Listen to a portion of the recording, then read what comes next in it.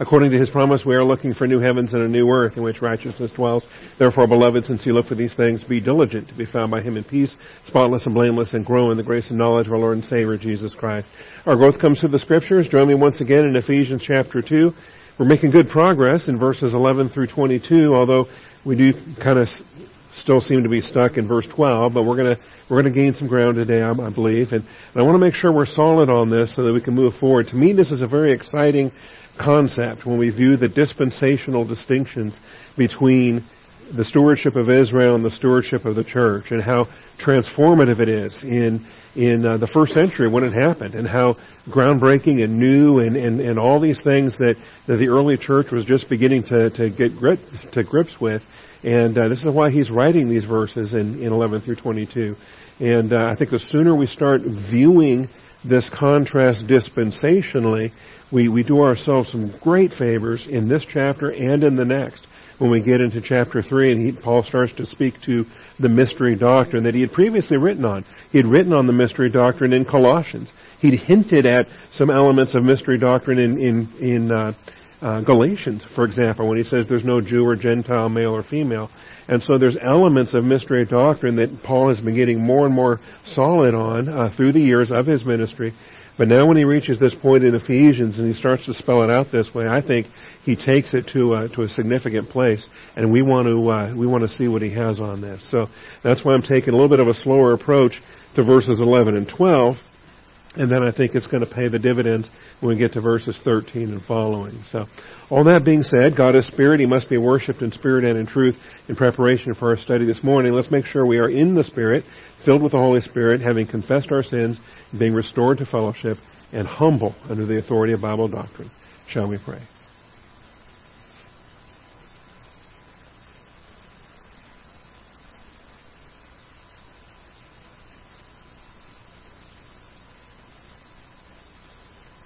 Most gracious Heavenly Father, we do come before you this morning, thankful for your mercy. Thank you for your grace. Thank you for this time together, and looking forward to feasting upon the meat of your word, Father. I thank you that you've designed your word with milk. You've designed your word with meat.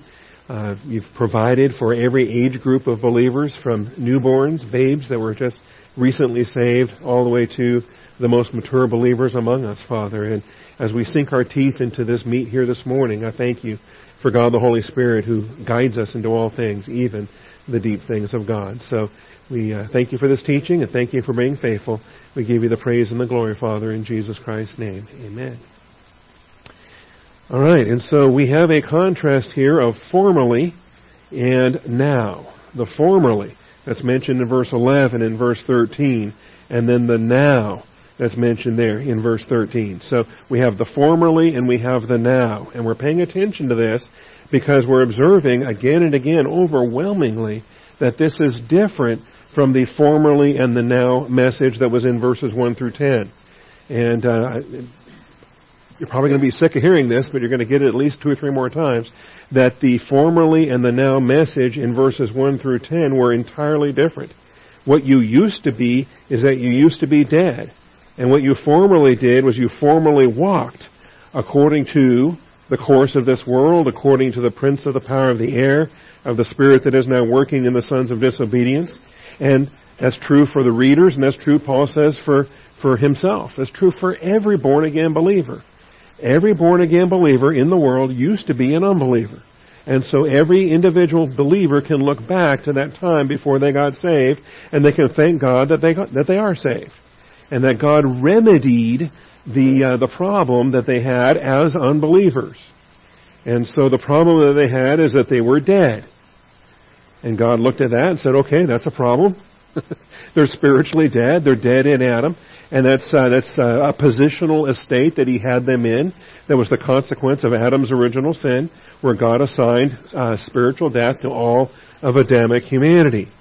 But God, being rich in mercy because of his great love with which he loved us, even when we were dead in our transgressions, made us alive. Together with Christ, by grace you have been saved. And that's the summary of verses 1 through 10. You used to be dead, but God made you alive. And he did so through his grace through faith provision of salvation. And it's just a wonderful text, a sweet text, a powerful text. We can use it in our witnessing. We can use it in so many different ways. That's verses 1 through 10. You were dead. God made you alive. Okay? You were dead, and that was a problem. And God provided the remedy to that problem. The remedy for spiritual death is spiritual life. And so your deadness problem is dealt with. You now have spiritual life. The problem has a remedy, and it's great moving forward. Okay? But that's not the contrast in verses 11 through 22. Because we're going to see that these problems, if we keep thinking of them as problems, then we need to readjust and stop considering them as problems. Because God does not remedy any of these problems. They're actually not problems. They're features, right? They're features of what it means to be a Gentile in the Old Testament. What it means to be a Gentile prior to the coming of the church, prior to the day of Pentecost. And they're not problems, and he remedies none of them. Okay? And so even starting with the idea of uncircumcision, is that a problem? What's the problem with being uncircumcised? If you're a Gentile, that's what you are. All right? It's not a problem. It would only be a problem if they were Jews.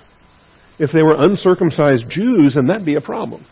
And because they'd be in defiance of the expectations. They'd be in defiance of the covenant stipulations.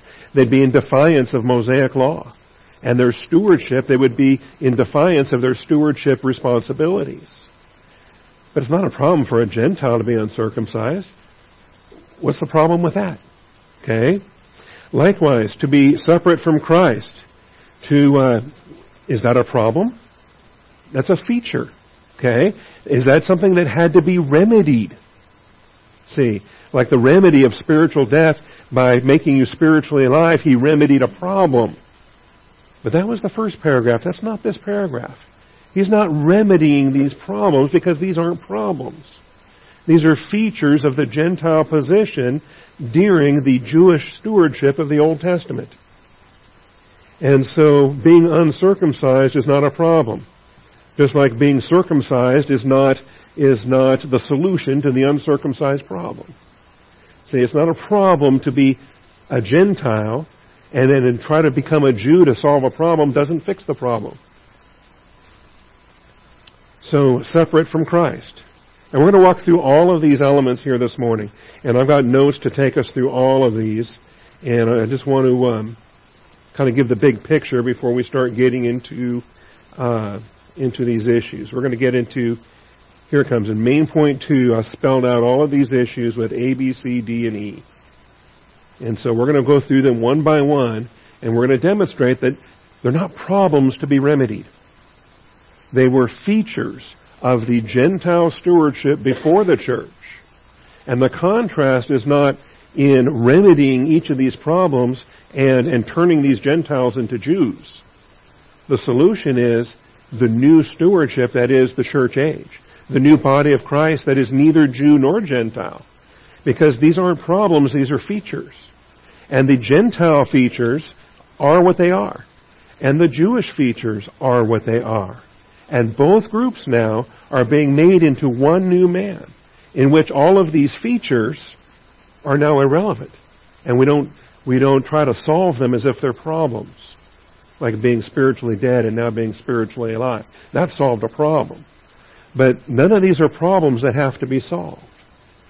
And so, when you think about, again, these uncircumcised Gentiles, now that they're in the church, do they have to get circumcised? No, of course not. We have Galatians and we have so many other passages, Acts 15, where they resolve that at the Jerusalem conference, that these Gentile believers don't need to be circumcised. What would the point of that be? They're not Jews. They're not under the Mosaic law. They're not under the Jewish covenants. Quit trying to put them under the Jewish covenants. Likewise, excluded from or separate from Christ. The Christ was given to Israel. Jesus Christ was born a Jew according to the flesh. That's not a problem for the Gentiles. Right? It's not a deficiency that the Gentiles then have to say, well, how do we solve this? And let's get our own Messiah. Let's get our own Christ. Is God going to send a Gentile Messiah to remedy the Gentiles' lack of Messiah? No. The only design was to send a Jewish Messiah. And that Jewish Messiah is the one that accomplishes the work that benefits all of humanity. So the lack of Messiah is not a problem that has to be remedied. Likewise, excluded from the commonwealth of Israel, the polity of Israel, the political governance of the state of Israel. That's not a problem for the Gentiles.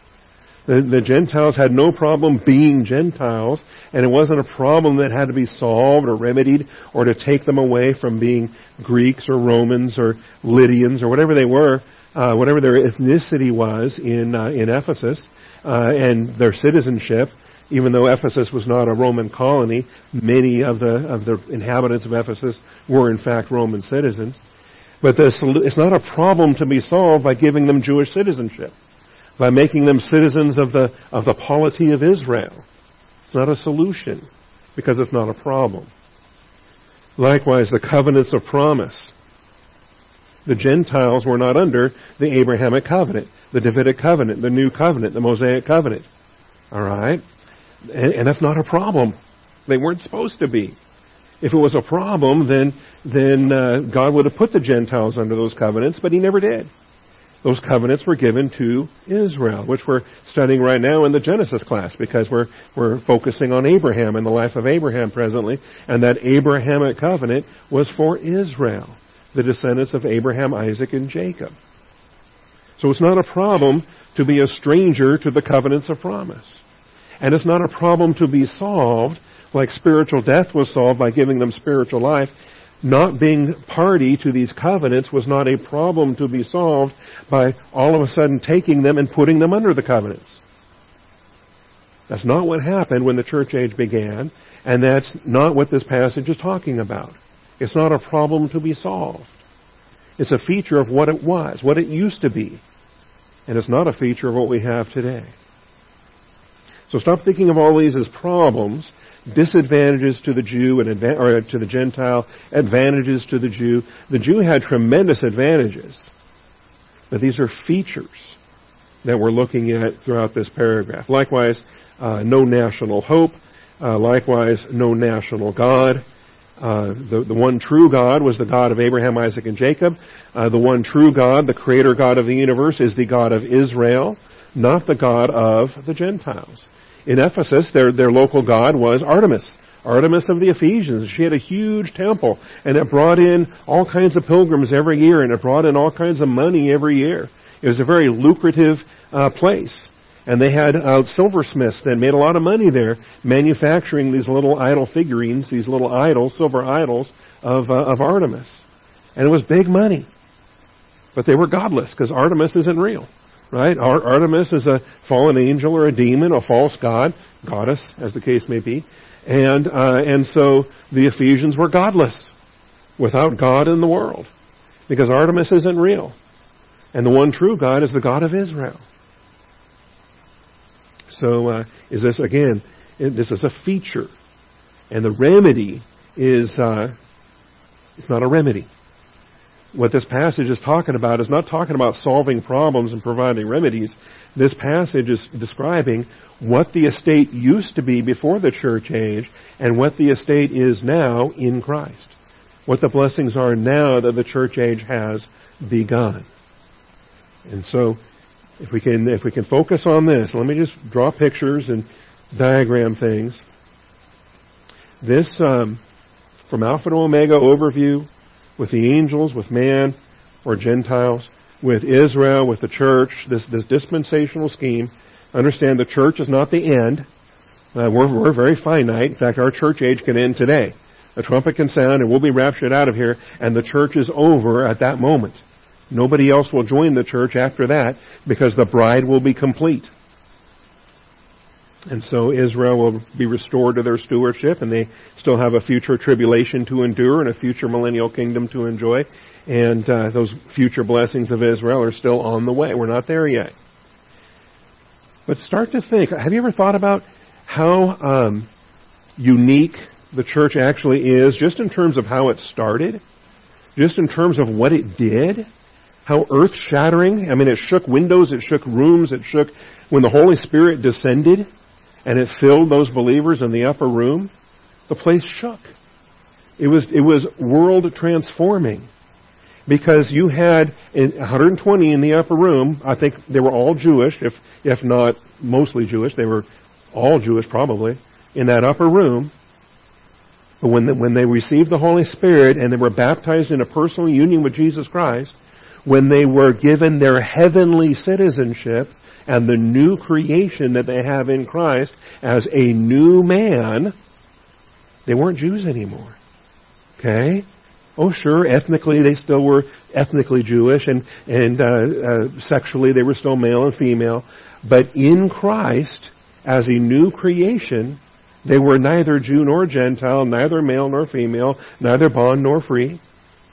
And these are some of the details we got to start seeing. Now, this unique thing has never happened before in the history of the world.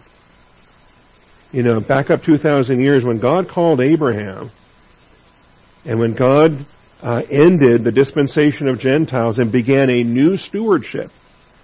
Think about how that wasn't a day of Pentecost moment. Think about how gradual that was over hundreds of years, because Abraham had to give birth to Isaac. Isaac had to give birth to Jacob. Jacob had to give birth to 12 sons, who then became the heads of their tribes. And then 400 years after that, Moses gave them the law.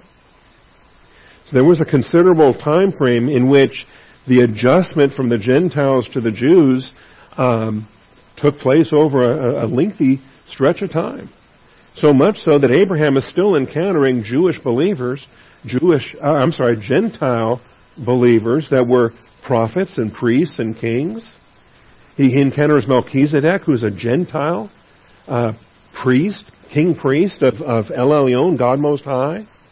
He finds a Midianite priest. Jethro was the priest of Midian, and marries his daughter, Zipporah. And you have these Gentiles that are still the final remnants of Gentiles, that even though the stewardship has been transferred to the Jewish people are not yet established in their commonwealth, in their political land with their boundaries and their role that they are designed to do. That took a couple hundred years. So this was a very different transition between the Gentiles and the Jews. And likewise, between the angels and humanity, there was a transition there. It was called Tohu Wabohu, the destruction of the angelic earth.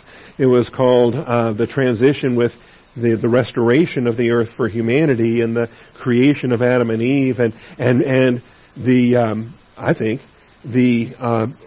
locking of angels into their invisible spiritual realm, so that they can only interact with humanity here and there in temporary ways, to even be visible, to even be tangible in this physical universe is not a normal thing for the angels.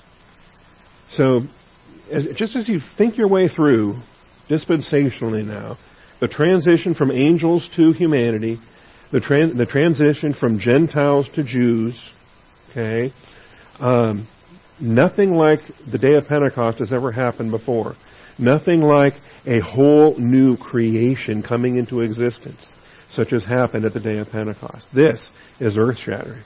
And for something like this to happen, don't you think it requires some biblical information? That it requires some instructions? That it requires some revelation to be given to the new stewards? And that's what we have here in Ephesians chapter 2. We have it here, and it continues in chapter 3. And we have, I think, a very clear blessing to describe then and now, as we have the formerly. I got to color these, and color that green. There we go. And the now.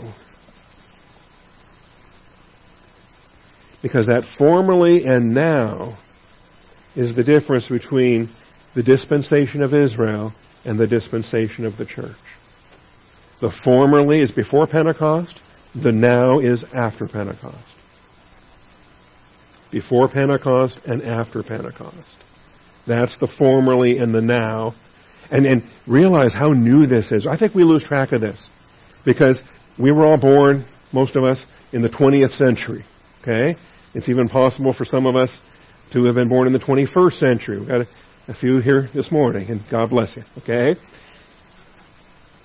But even so, 20th, 21st century believers, we are so separated from then, from formerly.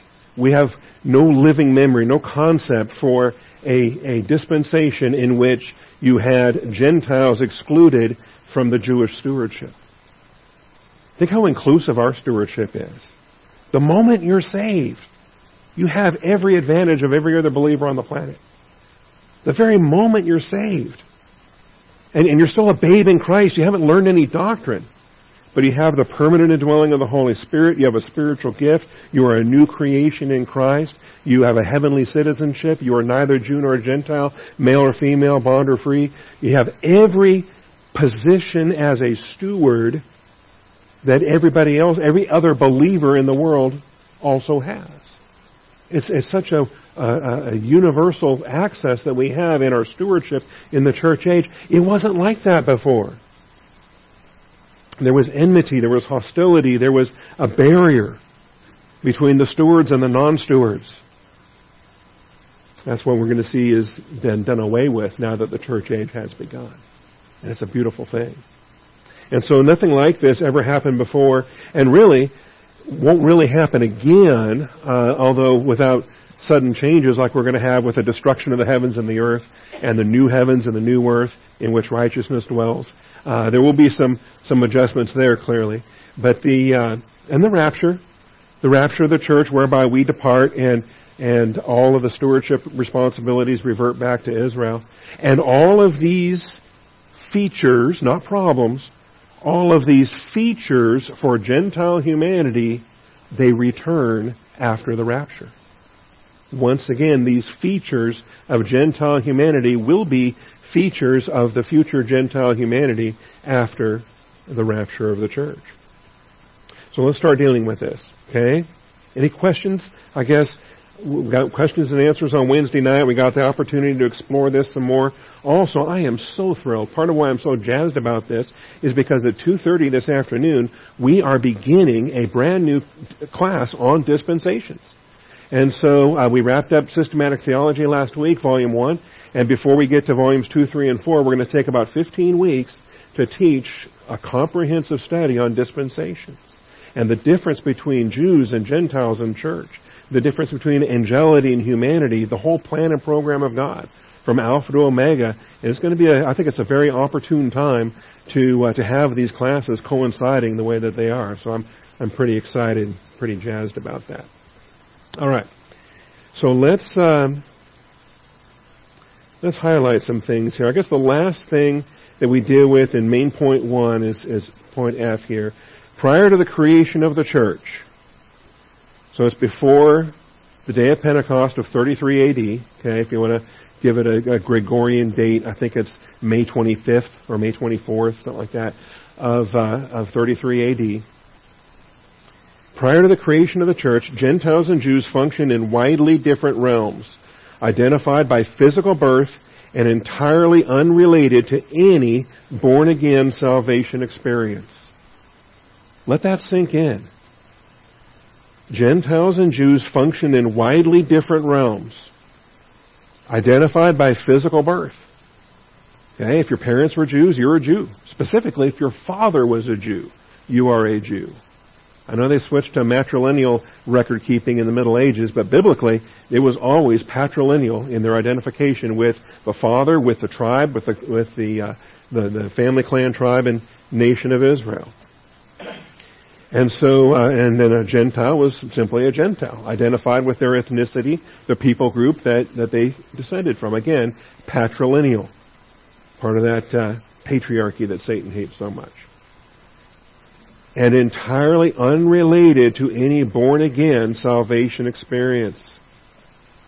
I tell you, that blows the mind when you start to think about it. Because we're so spoiled in the church age where you can't even become a steward in the church age until you are born again. It's the salvation experience that causes you to be a member of the body of Christ.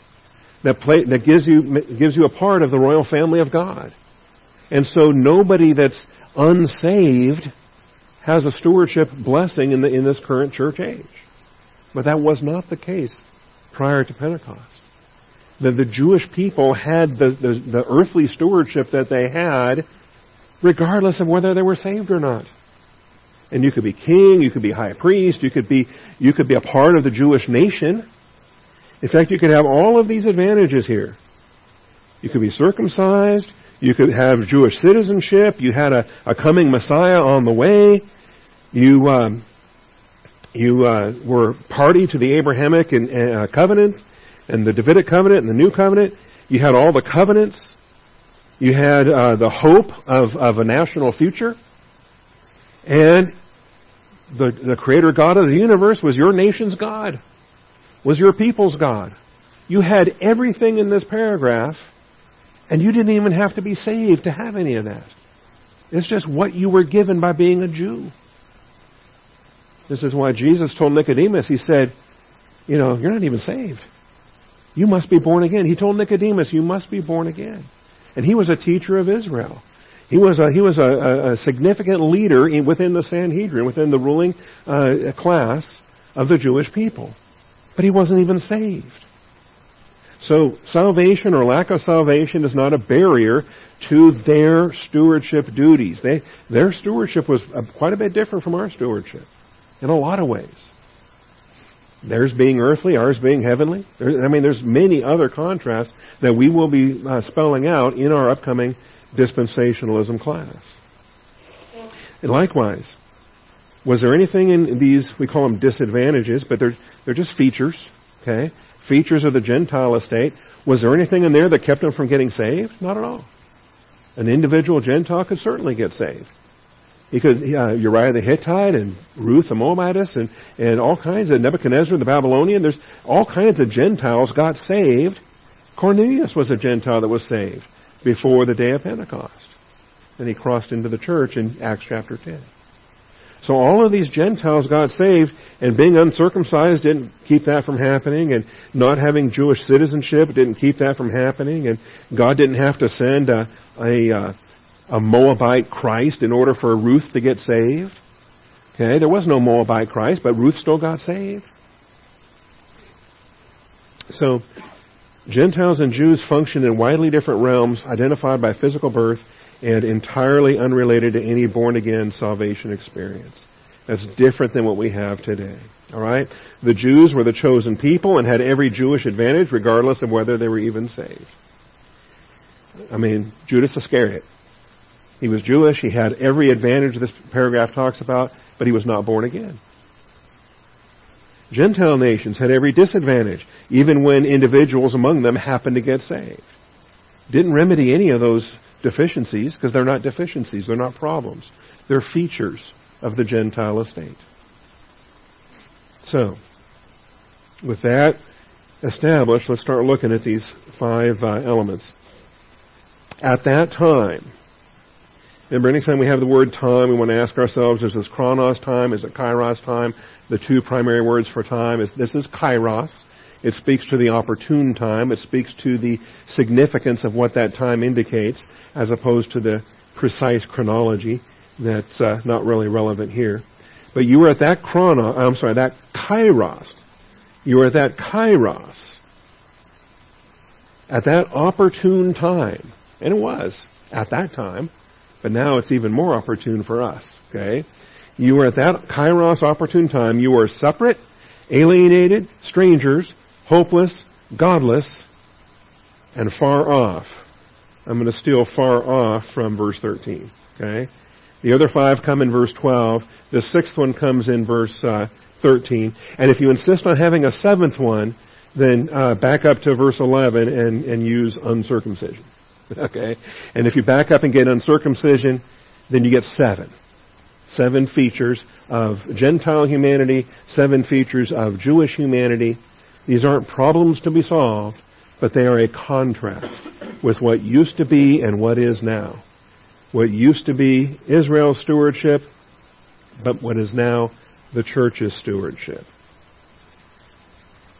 So this catalog of Gentile disadvantage has a similar catalog of Jewish advantage in the book of Romans. So let's just, I think we can appreciate this both in the Ephesian sense and in the Roman sense. There's a huge debate because for centuries now, it's always been assumed that Romans was written first.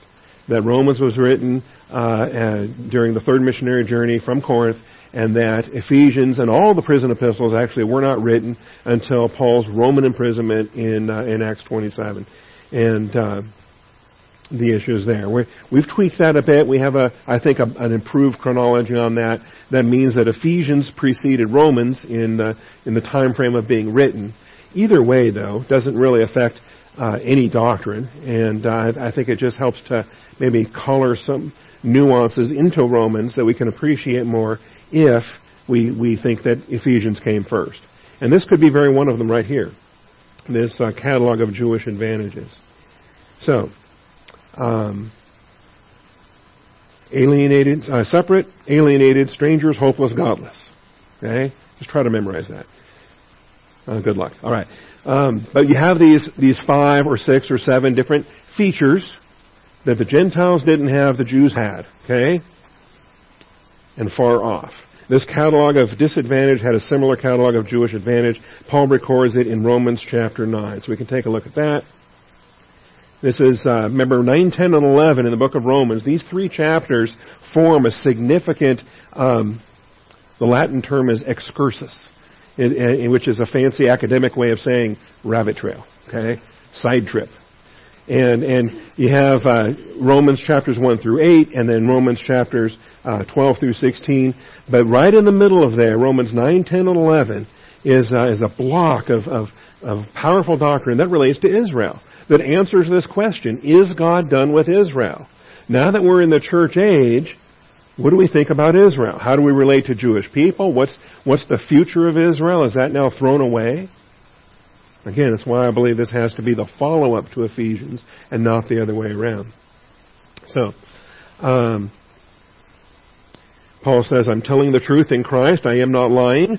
My conscience testifies with me in the Holy Spirit that I have great sorrow and unceasing grief in my heart.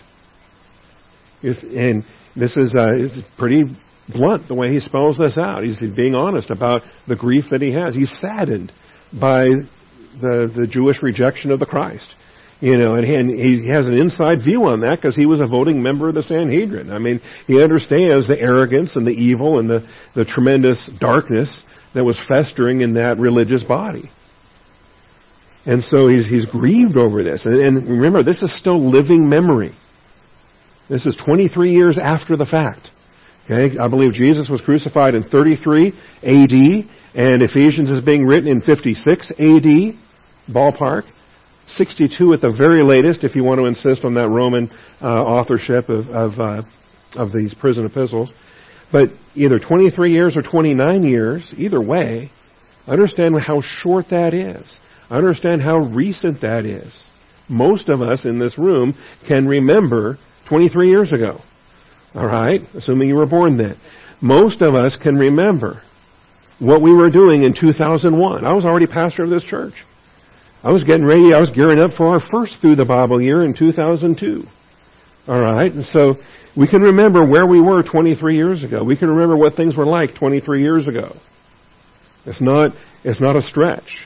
And if something as momentous as the day of Pentecost and the beginning of the church age, if you were alive at that time, you would never forget it. If you had memory of what it was like before the church, you would never forget it. That's why the imperative comes in Ephesians 2:11 to remember. To remember and keep on remembering and never forget what the dispensations were like before the church started. And so Paul had great grief, great sorrow and unceasing grief in his heart. For I could wish that I myself were accursed. That means unsaved. That means going to a lake of fire for all eternity. Paul would willingly trade his own salvation for the whole Jewish nation if he could. That I myself were accursed, separated from Christ, for the sake of my brethren, my kinsmen according to the flesh. I mean, do you understand how sacrificial this agape love is? if he would surrender his own eternal life to save the Jewish people? It's mind-boggling to me. It's like when in Lazarus and the rich man, and Abraham's describing the bosom and the chasm in between there. And he says, you can't cross over here, we can't cross over there. Which, that boggles my mind too. I'm like, what kind of moron would want to cross over there? Would leave the place of comfort and go to the place of torments? That seems dumb. That seems stupid. I mean, who would do that? But now we're starting to see Paul would have done it. Maybe others would have done it too. Willing to suffer for the sake of others. That's the definition of agape love. Anyway, this is Paul's expression here. So when he mentions these things, for the sake of my brethren, my kinsmen according to the flesh. Now I think that's useful for us too, because remember, even though Paul is a believer, he's a church-age saint, he is now in the body of Christ, he is positionally neither Jew or Gentile, but still ethnically, nothing happened to his DNA. He didn't get a genetic racial transplant when he was ushered into the body of Christ on the Damascus Road. All right? So he still has kinsmen according to the flesh. We still have earthly biological families in addition to our spiritual heavenly family that we have, right? In some cases, we're very happy to have the spiritual heavenly family that we have in Christ. In many cases, that earthly biological family can be pretty, dysfunctional, right? You put the fun in dysfunctional. But that's in the biological realm. So, kinsmen according to the flesh. Keep that in mind, because when we talk about neither male or female, neither Jew or Gentile, we're not changing the literal. You're still the same sex you've always been. You're still the same race, you're still the same, but it's in Christ positionally that you have this new identity. We've got to be clear on that. Alright, so then he starts cataloging these advantages. Who are Israelites? Who are Israelites? Now that's a political identity, it's racial.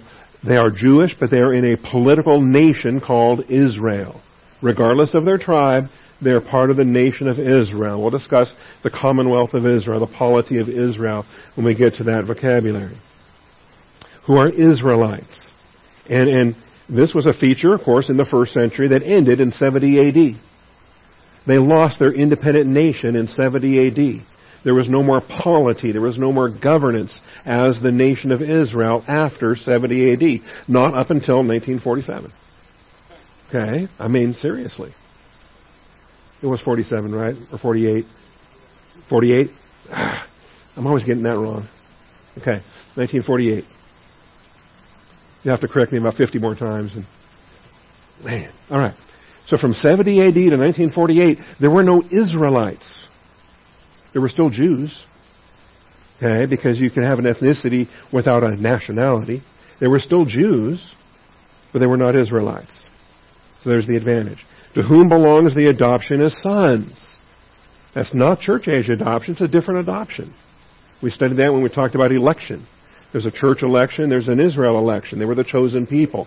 There's the church adoption, there's Israel's adoption. Out of Egypt I will call my son. And he brought them out of their bondage of Egypt as his adopted nation. The glory. The Shekinah glory. What Gentile nations had that? The cloud by day and the pillar of fire by night and the Shekinah glory residing within the Holy of Holies in the capital city of Jerusalem. No Gentile nation had the glory. The church today doesn't have the Shekinah glory. Remember when the glory departed and Ezekiel saw it depart, and he saw it depart from Babylon, it's never returned. By the way, that Shekinah never returned. Even though they went back, they built a new temple. It didn't have an ark and it didn't have the glory. And the covenants. And the covenants. What Gentile nation had the covenants? None of them. Israel had all of them. And by the way, if you try to tell me that the church is under some of the covenants somewhere, somehow, explain that verse to me. Because this verse says the covenants belong to Israel. The Israelites. The ones who had the glory and the covenants. And the giving of the law. A lot of times we lump those together because we call it the Mosaic covenant. But this verse, and I think also in Ephesians 2, I think it's probably smarter to separate the covenants from the giving of the law. Because the covenants, Abrahamic, Davidic, and New, were all unconditional, eternal covenants. Mosaic law was conditional and temporary.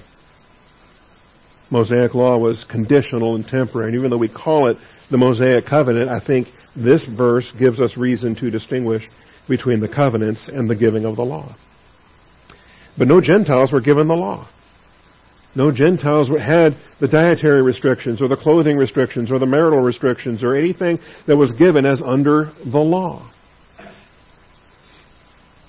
They functioned according to conscience, according to the moral law of God, according to the standard that they had prior to Abraham in the Gentile expectations there. Also the temple services. Were the Gentiles given any temple services? And they had observances. They did things. You had Melchizedek, the priest king of Jerusalem, and he clearly must have had some kind of services with his priesthood. And you had Jethro, the priest of Midian. You had Job offering animal sacrifices. You had Noah offering animal sacrifices. They had some kind of services, but it wasn't the temple services patterned after the heavenly temple, built with the blueprints that God revealed, and certainly didn't have the Shekinah glory dwelling within. So whatever services they had, the Gentiles did not have the Jewish temple services. And this is why, again, it's bizarre, in my mind, that in the early church history, the Roman church felt so needful. Why did they want to have a liturgical calendar?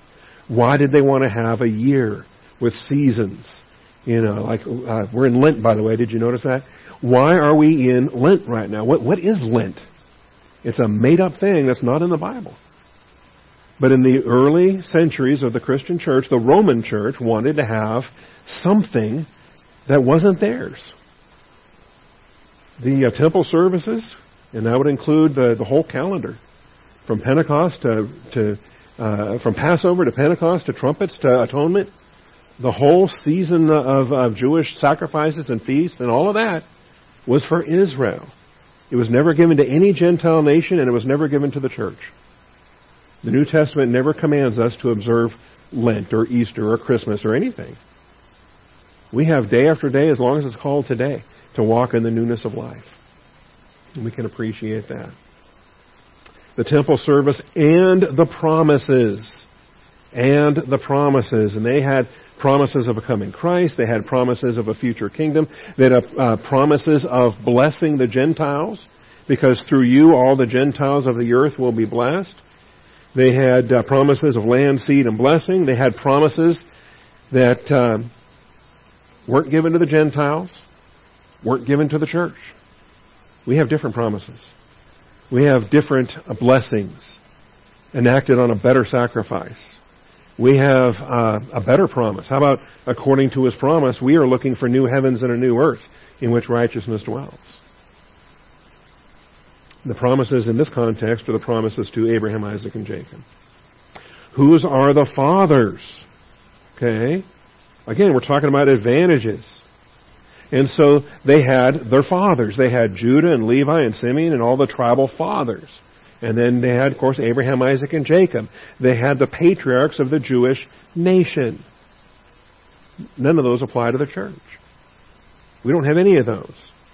Well, I mean, we call some of these guys the early church fathers.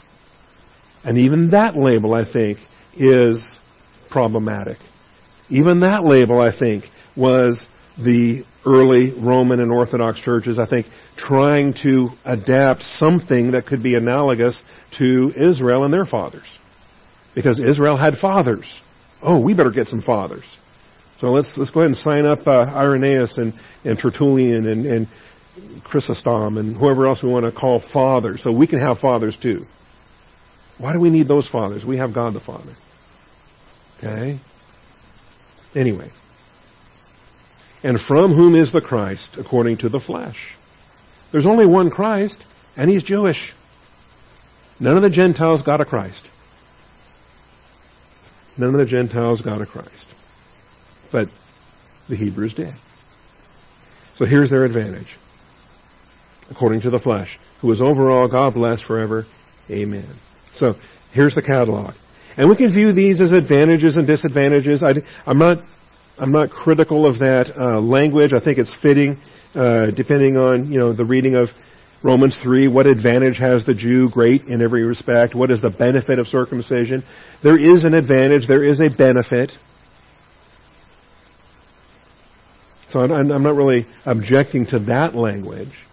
But I just don't want to carry that language so far that when we start looking at these things in Ephesians 2, that we start calling them problems.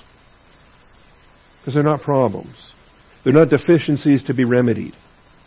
They're not, it's not like spiritual death is remedied by spiritual life. Not like that at all. These are features, and they're not remedied.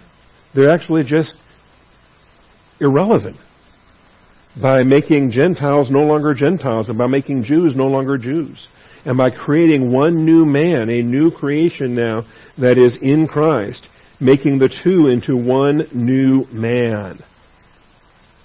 It's not remedying those problems, it's creating something new, whereby those previous issues are irrelevant. They're not at all applicable in any sense for the body of Christ. Either way, Jew or Gentile. Either way, male or female. Either way, bond or free. Okay? That's what we're going to see. So, the first one of these, separate from Christ. In the Greek it says choris Christou. Choris Christou. Back up here. Separate, choris, from Christ. In the Greek it's choris Christou. So apart from, Christless. If you want to keep using the less suffix like we have for hopeless and godless, then you can use Christless for this one, Messiahless. The only issue I have with the idea of separate is that, to me, frequently in English, separate can convey a spatial distance. Is if I'm separated from an estranged loved one or something, there could be some geographic space. There could be some distance between us. And really, I think the distance is not what's being stressed here. It's the identification. It's the fact that we just don't possess any Christ. No Gentile possessed any Messiah, because the Messiah was Jewish. So no Gentile ethnos had a Messiah. And we can prove that again. We just saw it in Romans 9:5, from whom is the Christ according to the flesh. There was only one promised Messiah ever given. And if you think about it, when the Word becomes flesh, the act of incarnation, the act of a physical human birth, means that you've got, physical parents there that are going to convey the ethnicity that they're born with. Okay? I mean, it just is what it is. And so, one Christ, the Word becomes flesh, and one Christ is born. He can't be every ethnicity in the world. All he can be is, he came to his own, and his own received him not. He's Jewish, as the promised seed of Abraham, seed of Judah, seed of David, and the stipulations that come there. So, is that a problem? Is it a problem for a Gentile to not have a Christ? Was Uriah hindered from getting saved because God did not send a Hittite Messiah? Not for a minute. Not for a minute. Or any other Gentile believer from the Old Testament you want to point to, none of them had a Gentile Messiah. It's not a problem to be remedied. It's a feature of what it used to be. So that's the first one. No Gentile ethnos had a Messiah. And so some of these things, too, I think are very helpful for us, especially since race is such a hot-button issue, and all the God-haters they find different ways to try to pit humanity against humanity, and skin color does that, or race does that, or whatever else does that. And so it's just sad. And when you have the biblical orientation to biblical anthropology, when you understand we're all descended from Adam, we all are in Adam, and the issue is, are you saved or are you lost? That's the only distinction that we have anymore is, are you in Adam or are you in Christ? All right, the second description here, alienated from the polity of Israel. Alienated from the polity of Israel. And I'm using the word polity. I might change that. The political establishment, the political structure, the political body. So the word for alienated, I didn't really want to get bogged down in some of this, so I didn't pull up Strong's numbers. I'm not doing word studies where it says excluded with a footnote of alienated. You can see it there. So Strong's number, if you really want it, is number 526. And ap alla triomenoi. There's a handful for you. Okay. Alienated, I think, is better than excluded. You can bring up a word study and look at this. And you can see the different words that are a part of this. Alos is another. Yeah, so many compounds. 3 New Testament usages. 2 in Ephesians and 1 in Colossians. Okay. We'll get into that in Ephesians 4, whereas unbelievers, you are darkened in your understanding, excluded from the life of God because of the ignorance that is in them, because of the hardness of their heart. So that'll be a spiritual walk passage we'll look at in Ephesians 4. And Colossians 1:21, although you were formerly alienated and hostile in mind, engaged in evil deeds. So whatever the case may be, my suspicion is they had a different team translating Colossians than they had translating Ephesians. Perhaps. And editors should keep those things from being translated in different ways like that. Alienated from the commonwealth. What's the commonwealth? The politeia. The politeia. Speaking of a political entity. Okay, a political entity. And you might say, oh, well, it's a legal fiction. It's a thing that we agree to by convention. Well, yes and no. It is intangible, but it is a political entity that exists as long as God lets it exist. It has a beginning and it has an end. It has a variety of borders and territory. I think polity is a good expression, or political identity. The 2 uses that we have in the New Testament include this in Ephesians 2 and also Acts 22:28, when the centurion was stunned that Paul had Roman citizenship, and the commander answered, I acquired this citizenship with a large sum of money. And Paul said, I was actually born a citizen. And so there was a difference there in how they became Roman citizens. Paul's parents were Roman citizens, so he was born a Roman citizen. The Roman commander had to purchase his. So that gives us our concept for what this citizenship is dealing with. And why is that important? Because God functions on the basis of marriage, family, and nations. Citizenship is a feature of the laws of divine establishment. That's why Satan hates it so much, why he's trying to erase borders and put everybody in a common family of mankind, a family of humanity. We're citizens of the world. We're global citizens serving Mother Earth and worshiping Gaia and whatever else we're doing in the UN agenda for moving forward. But the polity of Israel, the political body of the nation of Israel, that's who they were. So when we get saved, do we get Jewish citizenship? Are we granted a passport to the modern state of Israel? Okay, clearly not. But and remember, for most of those years, there was no nation state of Israel for most of the church age. So alienated from the polity of Israel. So now, what does it mean to be an alien? What does it mean you might be a resident alien, you might be a sojourner, and Mosaic law had provision for that. That you could live there, you could raise a family there, you could function as a Gentile, but you had to observe everything Jewish, which meant you were going to observe the Sabbath. Okay? If you were going to take part in Passover, you better be circumcised. Okay? So following their laws while you are an alien, now does that give you a vote? They didn't have votes. Actually, they did. They had tribal votes and clan votes. I don't expect that the alien Gentiles had a vote in the clans and tribes and families that they were dwelling in. It's our terms are so lost and confused right now that the idea that non-citizens should be afforded a vote is just it defies common sense. It defies what is a political body, what is a citizenship, what is a citizenry, and the privileges of voting for the citizens. It's I think there's a tremendous confusion, and Satan is sowing at every chance he can get. Okay, wanting to be entitled to things that you're not entitled to because you don't have that position. All my travels, I never crossed my mind. In all the countries I've ever been in, it never crossed my mind to try to vote in those countries or try to tell them what to do or try to, assert my some kind of rights.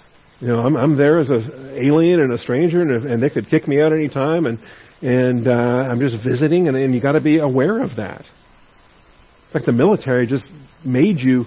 They put you through these courses too. That you want to represent your country, you want to have a positive example, and don't be the loud, obnoxious American, in these countries they send you to, things like that.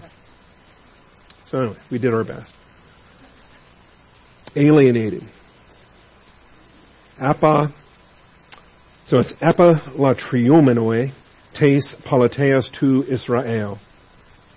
Keep in mind, every Gentile ethnos, misspelled that. Every Gentile ethnos had their own God-given politeia. So the idea that it was a bad thing for Uriah to be a Hittite, or the idea that some, David had, I was going to look this up the other day too, he had some Ammonites among his mighty men. There were Edomites that God saved. Okay? Whatever your politeia is, God is in charge of that. And not that long ago, we spent a lot of time in Genesis chapter 10. And when they got off the ark and God divided humanity, these are the families of the sons of Noah according to their genealogies. What are those? Those are the lineal descents. Okay? By their nations. And out of these, the nations were separated on the earth after the flood. This is God's wisdom and God's design. Fences make good neighbors. Borders make good national neighbors. There's benefits to identifying what is us and what is not us. Okay? And you do it at every level. You do it as an individual in volition. You know that I am I and you are you, and I don't have authority over your volition. We learn within marriage that my wife is my wife and not your wife, and we have ownership. We have proprietary interest and concern and provision within the boundaries of our marriage. If someone tries to jump into that or tries to assert some kind of no, and family as well. In raising family, there's the boundaries of that family.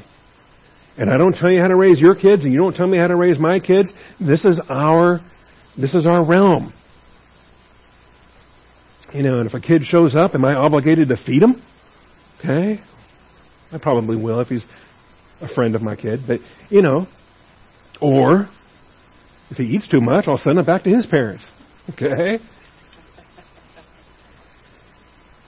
But then at the national level, why do we think we can just cross borders and go live in another land and just assume that we belong there and we have rights and privileges and we can just start functioning like this is where we belong?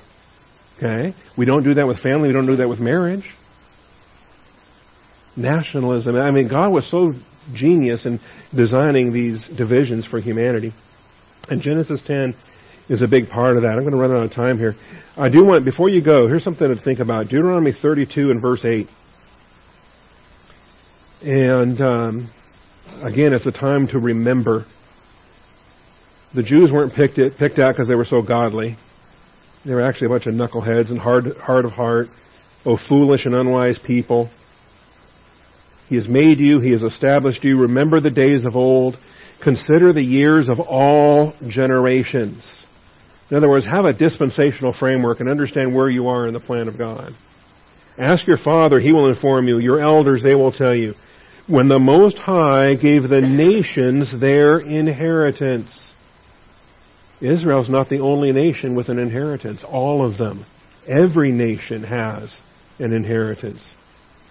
When He separated the sons of man, and He set the boundaries of the people. Even before there was humanity, even before Adam and Eve, He designed the earth, He planted a garden, He sent the rivers. He said, all right, this is Eden, this is Havilah, this is Cush. Why were those lands different? They had different resources and different provisions of wealth. He separated the sons of man. He set the boundaries of the peoples according to the number. And there's a manuscript issue here. The Masoretic text says according to the Bnei Yisrael, the sons of Israel. The better manuscripts, the Septuagint and other unamended Hebrew manuscripts say Bnei Ha-Elohim, the sons of God. According to the number of the sons of God. And all of the nations, those are angels, all of the nations have an angelic supervisor that are there to oversee and learn from and issues like that. Anyway, the point being, He gave the nations their inheritance. Egypt got the land of Egypt. And God didn't give Egypt to Israel. In fact, the border for Israel was the great river, Euphrates, to the river of Egypt. And on the other side of that river wasn't Israel. It was Egypt. God has a reason for all these things.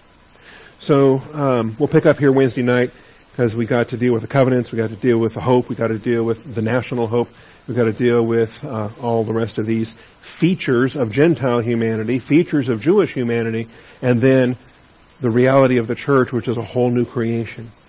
Doesn't remedy any of these features. Creates something entirely new.